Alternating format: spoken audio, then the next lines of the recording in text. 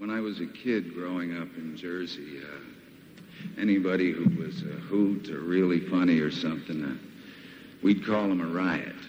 Ladies and gents, this guy's a riot in more ways than one. Bob Dylan.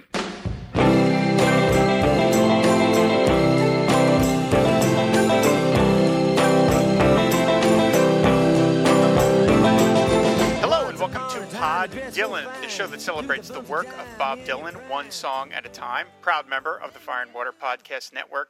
I'm your host, the freewheeling Rob Kelly, and I'd like to welcome to the show Brennan Smith. Brennan, welcome to Pod Dylan. Hey, thanks for having me on here. I'm very happy to have you on. You reached out to me and you told me that you were a big Dylan fan and you liked the show, and I'm always happy to talk to new Dylan fans out there. Now, before we get to the song in question, which is Lily, Rosemary, and the Jack of Hearts from Bob Dylan's 1975 magnum opus, Blood on the Tracks. I always want to ask any new guest, how did you find your way to Bob Dylan? How did you discover the music? Oh, it was a slow path for me. I actually was kind of obsessed with Jack White. I know you've talked about him before on the show, actually, the White Stripes. Right. And I'd kind of find he'd play a lot of covers, and he was heavily influenced by Bob Dylan. And I kind of noticed that I was a fan for about 15 years. I loved him, followed him on tour and all that stuff.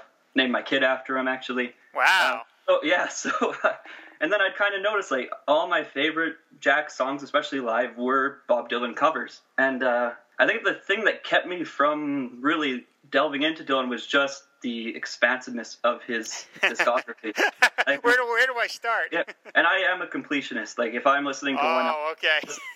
So it was just kind of... So what I did was I started right at Bob Dylan and went all the way through. And I think it was around... I was a fan. I liked that folk stuff. And then I think Bringing It All Back Home, or maybe Highway 61, was when I was kind of just blown away. I mean, he was doing stuff... No one was doing stuff like that in the mid-'60s. And then Blonde on Blonde, I mean, that just put me in a whole new place. It was wild listening to Blonde on Blonde, and then just kind of kept going. Blonde on Blonde was when I realized this isn't just I'm not just listening to this anymore. I think this is kind of my guy now. That's when I started kind of swapping my Jack White posters for Bob Dylan posters. And, the family's like, "Whoa, is this really happening? Someone?" He's serious. Yeah, this is crazy. So that, and then I think I'm one of the rare guys. I'd take anything of Bob's from that 73 to 83 era, I think, is his finest work. So once I got into that 70s stuff, that was when I was Blood on the Tracks. Street Legal is probably one of my favorite albums, actually. Yay. That stuff. And then after some of his... I was kind of a slow burn on the Christian stuff, but that Shot of Love I actually really, really like too. And kind of all that stuff, there's really great production value on all that. And I don't know, it's just been kind of slow. It's only been for about a year and a half that I've really, really been interested in Dylan. And wow, oh my God, you got all the albums in a year and a half? Yeah, I got them all on vinyl, actually. Yeah. Whoa. I know, yeah. That's commitment. Holy within about 6 months I had them all. And there was some, I live up in rural Canada. It's tough to find some of these vinyl. I was bringing them in from Europe and stuff like that, trying to... Like I said, I'm a completionist, so if I had one missing, I was going to try to find it. So some of those kind of early 90s stuff and even late 80s were tough to find, but I managed it. That's impressive. That's very impressive. Wow. Ah, thank you. And now I'm doing the same thing with bootlegs. I'm trying to find a lot of the bootleg stuff because that is some of his best material, especially some of those studio sessions where he unfortunately made a few decisions that weren't maybe questionable, maybe not. So sometimes, he's a genius. I'm not going to doubt what he does, but I mean, I've heard some of the alternative stuff for Infidels and stuff like that, and there's some gems, that's for sure. Yeah, that's absolutely true. You were talking about Jack White. I mean, I have a live recording of the two of them together where they sing a Jack White song, "Ball and Biscuit." Yeah, it's that. Yeah. And I can only imagine I can't imagine what it must feel like to be a musician and to look at Bob Dylan as your hero and then to share the stage with him as he's singing one of your songs. And he was doing that song during his, the pre-show, their rehearsals. That's how Bob Dylan was actually doing that song for the tour. That's why did that song, which is an interesting thing. That's just amazing. And he's really into it. The bootleg I have of it, you can tell he's really having a lot of fun singing it. And so that's just got to be so amazing to have your hero singing your words. That's absolutely amazing. And I guess if you listen to Ball and Biscuit, and we're talking about Blood on the Tracks today, that song is heavily influenced by Meet Me in the Morning. It's the exact same kind of guitar instrumental, and so that's pretty interesting too. Mm-hmm. So it was probably a little easier for Bob to get into that one. Probably, yeah. And it said, speaking of Blood on the Tracks, as I said, we're here to talk about Lily, Rosemary, and the Jack of Hearts, which is on side 2 of Blood on the Tracks. Now, anybody that's listened to the show, I've done 40 previous episodes. I mean, I pretty much think all Bob Dylan songs are great. Even the not great ones are pretty great. But there's levels of greatness. And I think this is up there. This is up there with the greatest of the great. This is a song, it's a story song. It is the only song on Blood on the Tracks that is not first person or, directly seems to be involving the singer. Tangled Up in Blue is a story song, and Shelter of the Storm is a story song to a certain extent. But Lily and Rosemary and the Jack of Hearts is, expressly happening to a bunch of separate people. It's 15 verses. It moves at an incredible clip, and for a song that is 15 verses long with no chorus, it is just the story from beginning to end. This thing never gets boring, ever. I have listened to this song at this point, probably thousands of times by now, and I get wrapped up in it every single time. And there's, of course, like so many Dylan songs, it works on multiple levels, because first of all, you're just trying to keep track of the story, of what's going on, of all these characters, because not only is there Lily, Rosemary, and the Jack of Hearts, there's Big Jim, there's the hanging judge, there's lots of other ancillary characters to keep track of, and they're all crisscrossing one another. And then, of course, there's the sort of interplot of, what is Bob saying about what's going on? What's the theme of this song? Why is it on Blood on the Tracks? Why, all of a sudden, exactly. all of a sudden we're jerked into like this whole other universe of these characters, and then he goes right back to the I and You songs right after this. Yep. So why did we talked about what songs you wanted to talk about. Like, why did you want to pick this one? Oh, geez. First of all, it's a brilliant song, first and foremost.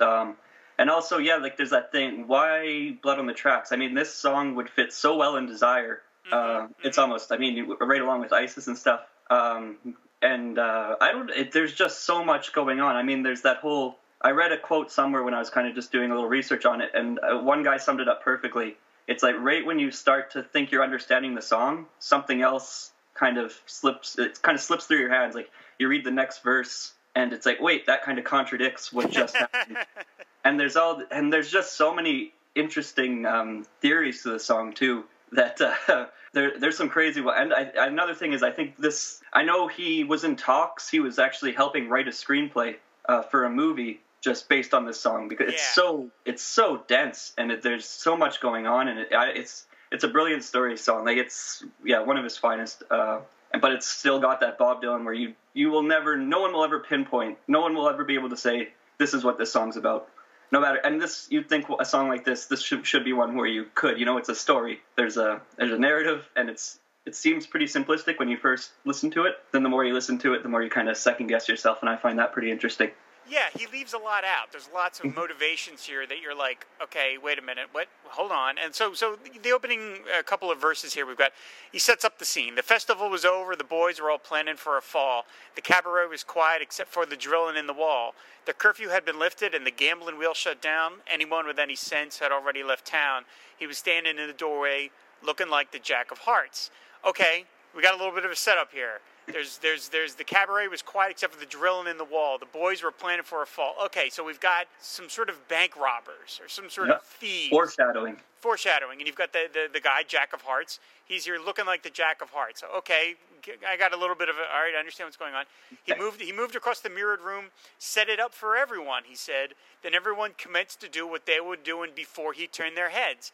He walked up to a stranger and asked him with a grin, could you kindly tell me, friend, what time the show begins? Then he moved into the corner, face down like the Jack of Hearts. So now all of a sudden we've got the Jack of Hearts being reflected as the card, the Jack of Hearts. He's buying a round of drinks for everybody, basically getting them soused so he can have his guys drilling in the wall in another room. So I was like, okay, great. I got a handle on this. And then so the third verse is backstage. The girls were playing 5-card stud by the stairs. Lily had 2 queens. She was hoping for a third to match her pair. Outside, the streets were filling up. The window was open wide. A gentle breeze was blowing. You could feel it from inside. Lily called another bet and drew up the Jack of Hearts. Now, I love that line about a gentle breeze was blowing. You could feel it from inside, because it's like that doesn't add anything to the story, but it just gives you a nice sense of place. It's like this is the summertime. We're in a kind of western town, maybe. We're not exactly sure where we are. I mean, because in the fourth verse, we have another character, Big Jim. Big Jim was no one's fool. He owned the town's only diamond mine. He made his usual entrance, looking so dandy and so fine. With his bodyguards and silver cane and every hair in place, he took whatever he wanted to, and he laid it all to waste. But his bodyguards and silver cane were no match for the Jack of Hearts. Now, I love the line about the town's only diamond mine, because I looked that up. There are no diamond mines in the United States. Nope. So, especially if this was supposed to be kind of a historic song, it kind of seems like it's set, in the Old West. That this is a fabrication. Right. Yeah. You're like, okay, we may not actually be in America. We always assume we are, because like you said, it's got an Old West feel. Yep. But there is no diamond mines. Okay, so now we've got Big Jim. We've got him coming in, and then he introduces yet another character. Rosemary combed her hair and took a carriage into town. She slipped into the side door, looking like a queen without a crown. Mm-hmm. She fluttered this is tough to say, let alone sing. She fluttered her false eyelashes and whispered in his ear, "Sarlin, darlin', that I'm late," but he didn't seem to hear. He was staring into space over at the Jack of Hearts. So, all right, we've got Big Jim. He's leery of the Jack of Hearts. He knows there's trouble. We've got Rosemary looking like a queen when just a couple of verses earlier, Lily needs a third queen. She's got two, she needs a third. So now we've introduced a queen into this story. And this is all done at a very fast pace. Yes. It is amazing to me that Dylan, just on a purely singing level, again, the man is not known for being a great singer, but the diction of this is very clear. You're constantly sort of oriented to where you are, even though there's a lot of details coming at you. I also think his voice, on this whole album, but on this song, it is probably at his peak in terms of, he's always a great vocalist. He's able to kind of personify the songs and the characters, but in this song, it actually sounds good too, I think, just from a musical standpoint. And you were mentioning how you were saying it's even tough to say. Well, maybe that's why he's only played this song live once, too. Yeah, I was going to mention that. This song has been performed live once.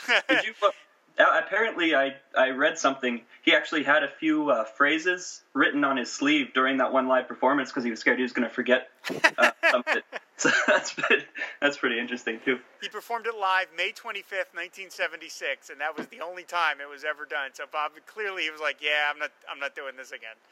That's it. It's enough of that. So then we get a little more backstory of, we have Jim. He says, I've seen that face somewhere. Big Jim was thinking to himself, maybe down in Mexico, or a picture upon somebody's shelf. But then the crowd began to stamp their feet, and the house lights did dim, and in the darkness of the room, there was only Jim and him, staring at the butterfly who just drew the Jack of Hearts. So then we go and move on to Lily. Lily was a princess. She was fair-skinned and precious as a child. She did whatever she had to do. She had that certain flash every time she smiled. She came away from a broken home, lots of strange affairs, with men in every walk of life which took her everywhere. But she never met anyone quite like the Jack of Hearts. These people have had relationships with this Jack of Hearts guy. They know him. They don't know him exactly, but they're aware of him, and they've had some dealings with him to this point. And there's another reference to royalty, too. We've got princess. Lily was a princess. I'm not sure why. I've looked into it a lot. I've never really become too clear on that, but yeah, there's definitely a running line here. Yeah, right. Everybody said there's queens and princesses and kings. Of course, everybody's also, suited by the cards and whatever. So we go through another verse where they introduce the hanging judge. They talk about the drilling in the wall. So the gang is continuing to work their way into the wall to steal stuff. And then we get into this section here. Rosemary started drinking hard and seeing her reflection in the knife. She was tired of the attention, tired of playing the role of Big Jim's wife.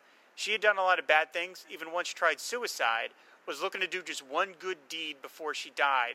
She was gazing to the future, riding on the Jack of Hearts. Now, of all the verses, I think this one's my favorite. There's so much going on in this verse. There's a lot of foreshadowing, too. Yes. This doesn't, the first time you hear it, it's kind of a throwaway verse. There's a lot of strong diction and suicide and things like that, but once the song's over and you look back, it's like, wow, this this kind of showed everything right here. It showed its hand right here, you could say. Right. I mean, it's the idea of Chekhov's gun, where you bring in a gun in the first act, you got to fire it by the third act. Well, okay, Bob has brought in a knife. Rosemary has got a knife. That knife is going to be used in some respect as the song goes on, because it stands out. It really jumps out the way he sings it. Seeing her reflection in the knife, he has like this kind of like quick little terse way he sings it, and you're like, okay, yeah, this is going to come back into play later on. Yeah, and just one good deed before she died too. That's kind of saying something there. That's an amazing line. That's an amazing into the future. Yeah, that whole I think that's my favorite verse in the song. There's the way he sings it too. There's a lot of power to it. It's really startling. So then we go down, and Lily has finished the show, which is presumably some sort of burlesque show, because they talk about she washed her face, took her dress off, and buried it away. Now she's in her dressing room with the Jack of Hearts. Yes. Because she asked him, "Has your luck run out?" She laughed at him. Well, I guess you must have known it would someday. I love this line: "Be careful not to touch the wall. There's a brand new coat of paint." Yep. And that seems to suggest that Lily knows that Jack of Hearts is robbing the place. Yeah, I definitely, I agree.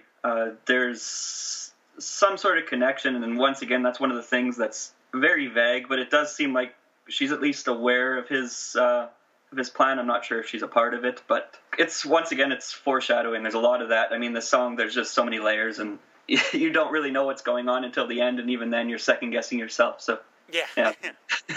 So we'll talk about, they introduced the backstage manager, a leading actor hurried by in the costume of a monk. Now we get to a verse. There is one verse that was omitted from this song. There is a previous version that was done when Bob recorded the tracks in New York, and it's a much slower version of the song. And you would think that a song that is so peppy and upbeat, up-tempo at least, that if you hear a slow version, it would be really boring. But I actually like the slow version quite a bit. Oh yeah, it's I find it's a little easier to follow almost. I prefer the faster version, but slow version, the slower version, it's nice if you're it would be if you want to listen to it for the first time to understand the story, or if you're trying to understand the story a little bit. It's a great version. He kind of slows it down, and I don't know, it's still a very good version. That whole New York session is wonderful. If anyone ever wants to check it out, it was actually recorded in the studio he did all of his 60s work, and there's a little bit of that acoustic feel to it. Yeah. So the verse that's missing is, and it's on BobDylan.com, it's still listed among the song's lyrics. It's, Lily's arms were locked around the man that she dearly loved to touch. She forgot all about the man she couldn't stand, who hounded her so much. I've missed you so, she said to him, and he felt she was sincere. But just beyond the door, he felt jealousy and fear. It was just another night in the life of the Jack of Hearts. And, I've talked about on the show before, it's a foolhardy gesture to try and figure out what Bob is thinking at any given point. But I've also, I've bothered to play that game, and I've to wonder, why did he omit this one verse? Out of all the verses, why did this one get lifted? And the only conclusion I can come to is that this is the only verse that is told from the point of view of the Jack of Hearts. And I wonder if that's the reason he took it out. Because, all the other verses, Jack of Hearts is this sort of unknowable figure that everybody else we're getting their point of view of him. This one, we're actually seeing and feeling what he feels. And I wonder if Dylan didn't think that was revealing a little too much about the Jack of Hearts by getting into his head. Especially if you listen to some of what people feel about the song where the Jack of Hearts is Bob Dylan. Then that's certainly because a lot of these, the revising he did in Minnesota was because he felt it was too personal. So that would definitely work for that too, I guess. I mean, who knows what he's thinking, but that's, that's definitely a good point. I find it interesting that that verse is still on the official lyrics page of his website, as if he's not like he wanted to get rid of it. He could get rid of it if he wanted to. Yeah, but I mean, it does connect the story a little bit more. It's nice to have in there. Mm-hmm. It shows that there is a relationship between Lily and the Jack of Hearts. If you were unsure before, and it's more foreshadowing too. With that, just beyond the door, he felt jealousy and fear. Yeah. It's another great verse, but. The first time I ever heard this bootleg version, I didn't know that it had an extra verse. So I'm just listening to it, and I'm like, oh, this is cool. It's a slow version. And then all of a sudden it was words I'd never heard before. I was like, what? I didn't know this. I didn't know this was a thing. I was so excited. I was so thrilled. It's like skipping over a chapter of a book and then rereading it and seeing that you missed a whole chapter. Nice. Absolutely. So then we come back to the story. It says, no one knew the circumstance, but they say that it happened pretty quick. The drawer to the dressing room burst open, and a cold revolver clicked. And Big Jim was standing there. You couldn't say surprised. Was very right beside him, steady in her eyes. She was with Big Jim, but she was leaning to the Jack of Hearts. 2 doors down, the boys finally made it through the wall. They cleaned out the bank safe. It said they got off with quite a haul. Okay, so we got the guys have completed the robbery. In the darkness by the riverbed, they waited on the ground for one more member who had business back in town, but they couldn't go no further without the Jack of Hearts. So I love the idea that just as Dylan cuts to the action, a gun has been pulled out. All the characters, Lily and Rosemary and the Jack of Hearts are all in the same room, and Big Jim. He cuts away. He cuts away to the guys down at the riverbed. You're like, wait, get back to the story, Bob. What happened? You know, it's like, oh my God, you're killing me here. Yeah, and that's what I think makes the like if you would have had another verse there, maybe there would be quite a few less questions, right? But it's that ambiguity that he always likes to kind of insert in his songs, and I don't know. It's just classic Bob, I think, here. Yeah. I mean, it's like, it's a murder mystery. And it's like, the murderer is, and then you cut away. You're like, what are you doing to me? So then we flash forward to the next day. Yeah, exactly. It's not even like he cuts back to it. Yeah. The next day was hang-a-day. The sky was overcast and black. Big Jim lay covered up, killed by a penknife in the back. There we go. We got the knife. The knife is back. Yep. So, of course, Big Jim's revolver, it mentions that it was cold, which I presume means like it was old or wasn't working correctly. So Big Jim lay covered up, killed by a penknife in the back, and Rosemary on the gallows, she didn't even blink. The hanging judge was sober. He hadn't had a drink. The only person on the scene missing was the Jack of Hearts. So Rosemary goes to the gallows having done one good thing before she dies. And of course, she's, he talks about in the previous verse that she once tried suicide. So Rosemary is ready for death. Mm-hmm. So even on the gallows, she didn't even blink. Like, she didn't even hesitate. It's like, okay, go hang me. And out of all this trouble, Jack of Hearts, he skips town. Yep, exactly. And another interpretation of her, she didn't even blink, could be that she has been hung already, right, too? I've read that because there's been some, some people are like, maybe the Jack is waiting and he's going to save her because where'd he go? But I don't know. It's one of those things. This is so open-ended. Yeah, there's a lot here you can read into if you want. So then the final verse is, the cabaret was empty now. A sign said closed for repair. Lily had already taken all the dye out of her hair. She was thinking about her father, who she very rarely saw, thinking about Rosemary and thinking about the law. But most of all, she was thinking about the Jack of Hearts. And then the song fades out on a harmonica burst. And this is one of those things that even though it's about 8.5 minutes or almost 9 minutes, to me, the initial feeling you get after hearing it is like, I want to hear that again. Yeah, exactly. Let me start that over. I want a movie. I want a movie of this. I want something. Yeah. You can picture this as being done by like a Sam Peckinpah or a Robert Altman in the mid-'70s, these sprawling Western town things. I mean, this Jack of Hearts fits neatly in a sort of song structure that Dylan has where some mysterious person comes into town, messes everything up for everybody in the town, and then departs. Yep. Whether it's Joker Man or the man in the long black coat, he's got a history of that, of people showing up and causing crazy things to happen, which is, sort of like Blackjack Davy, which he even covered on one of his records.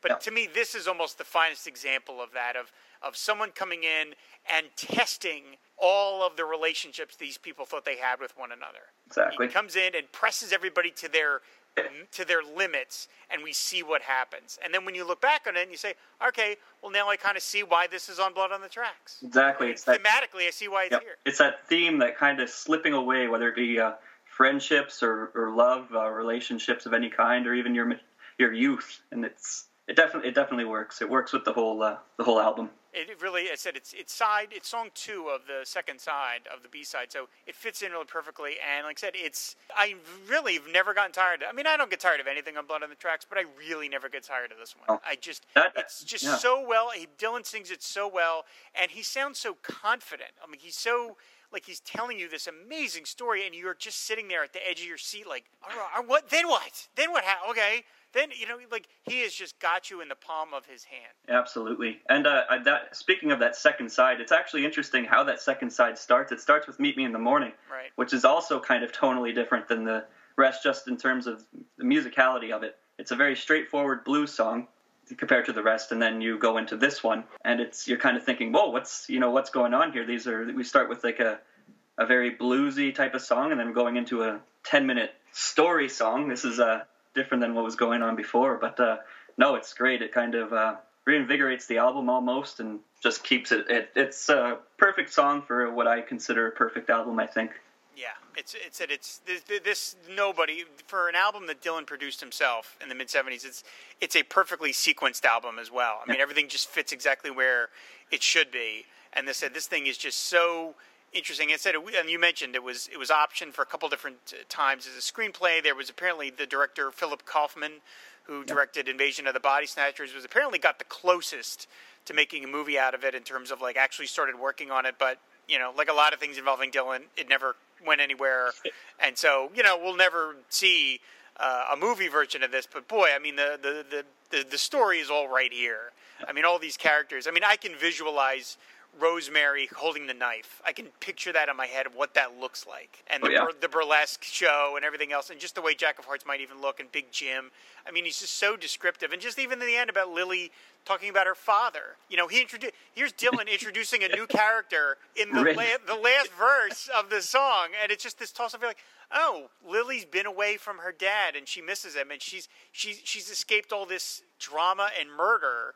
And she might go see her dad again. And it's kind of a nice, it's like a nice warm ending considering all the, sort of horror we've been faced with in the previous 14 verses. No, absolutely. I mean, there's, it's one of those songs where you can pick it apart for forever. I mean, I've looked up some stuff and no one seems to have been able to fully define what's going on, and it seems like there's always something opening up. I mean, there's the, I don't know if you've read anything about that A.E. Waits, those tarot packs, and how this those tarot cards, I guess the magician, one of the cards, the magician, he's defined as a sleight of hand artist. And on this card, he's surrounded by lilies and roses. Oh, I didn't know. I'd never heard this. Yeah, and then interestingly enough, on the next album, on Desire, on the back of the album is one of the tarot cards. That's right. Yep. So, oh boy, that was really interesting. That was something I was looking into. I don't. And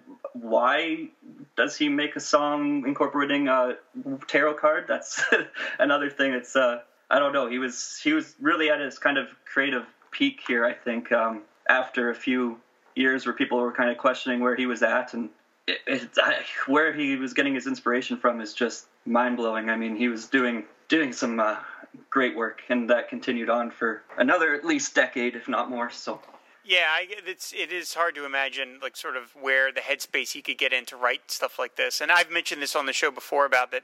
There is a little red notebook apparently where Dylan wrote all of his Blood on the Tracks songs, and some people have seen it. And there are at least 6 or 7 other songs that have never made it out, and no one really seems to know whether they were ever recorded or they just simply exist in the form of lyrics.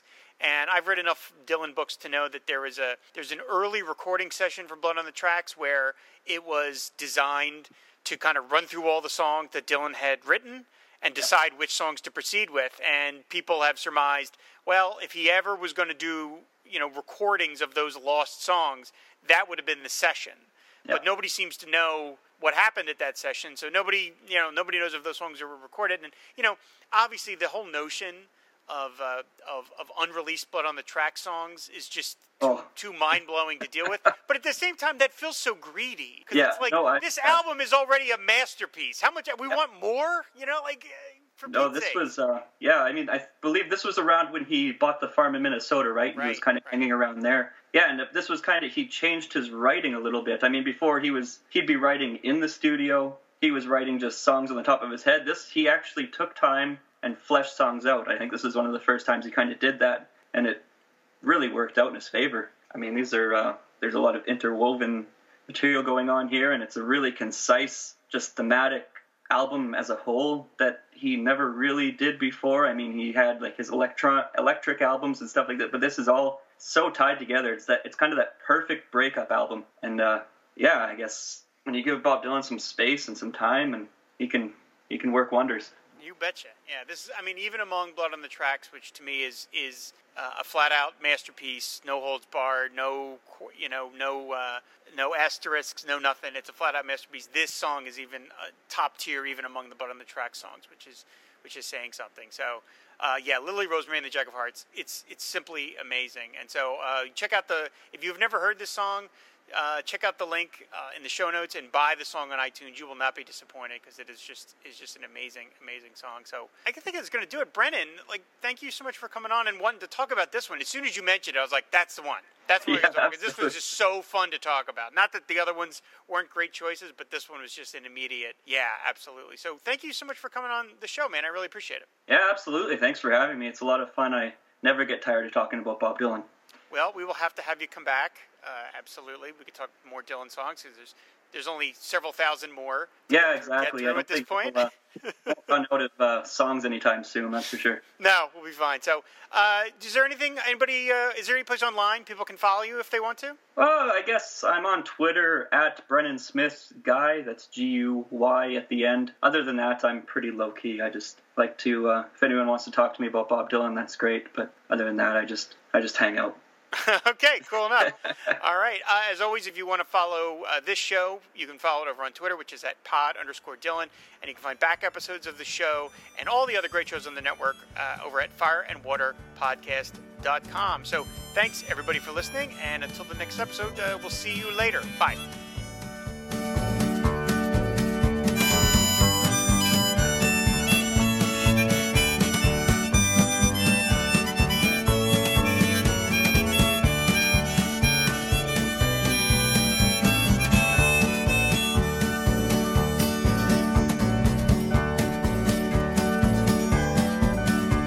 The festival was over and the boys were all planning for a ball. The cabaret was quiet except for the drilling in the wall. The curfew had been lifted and the gambling wheel shut down. Anyone with any sense had already left town. He was standing in the doorway looking like the Jack of Hearts.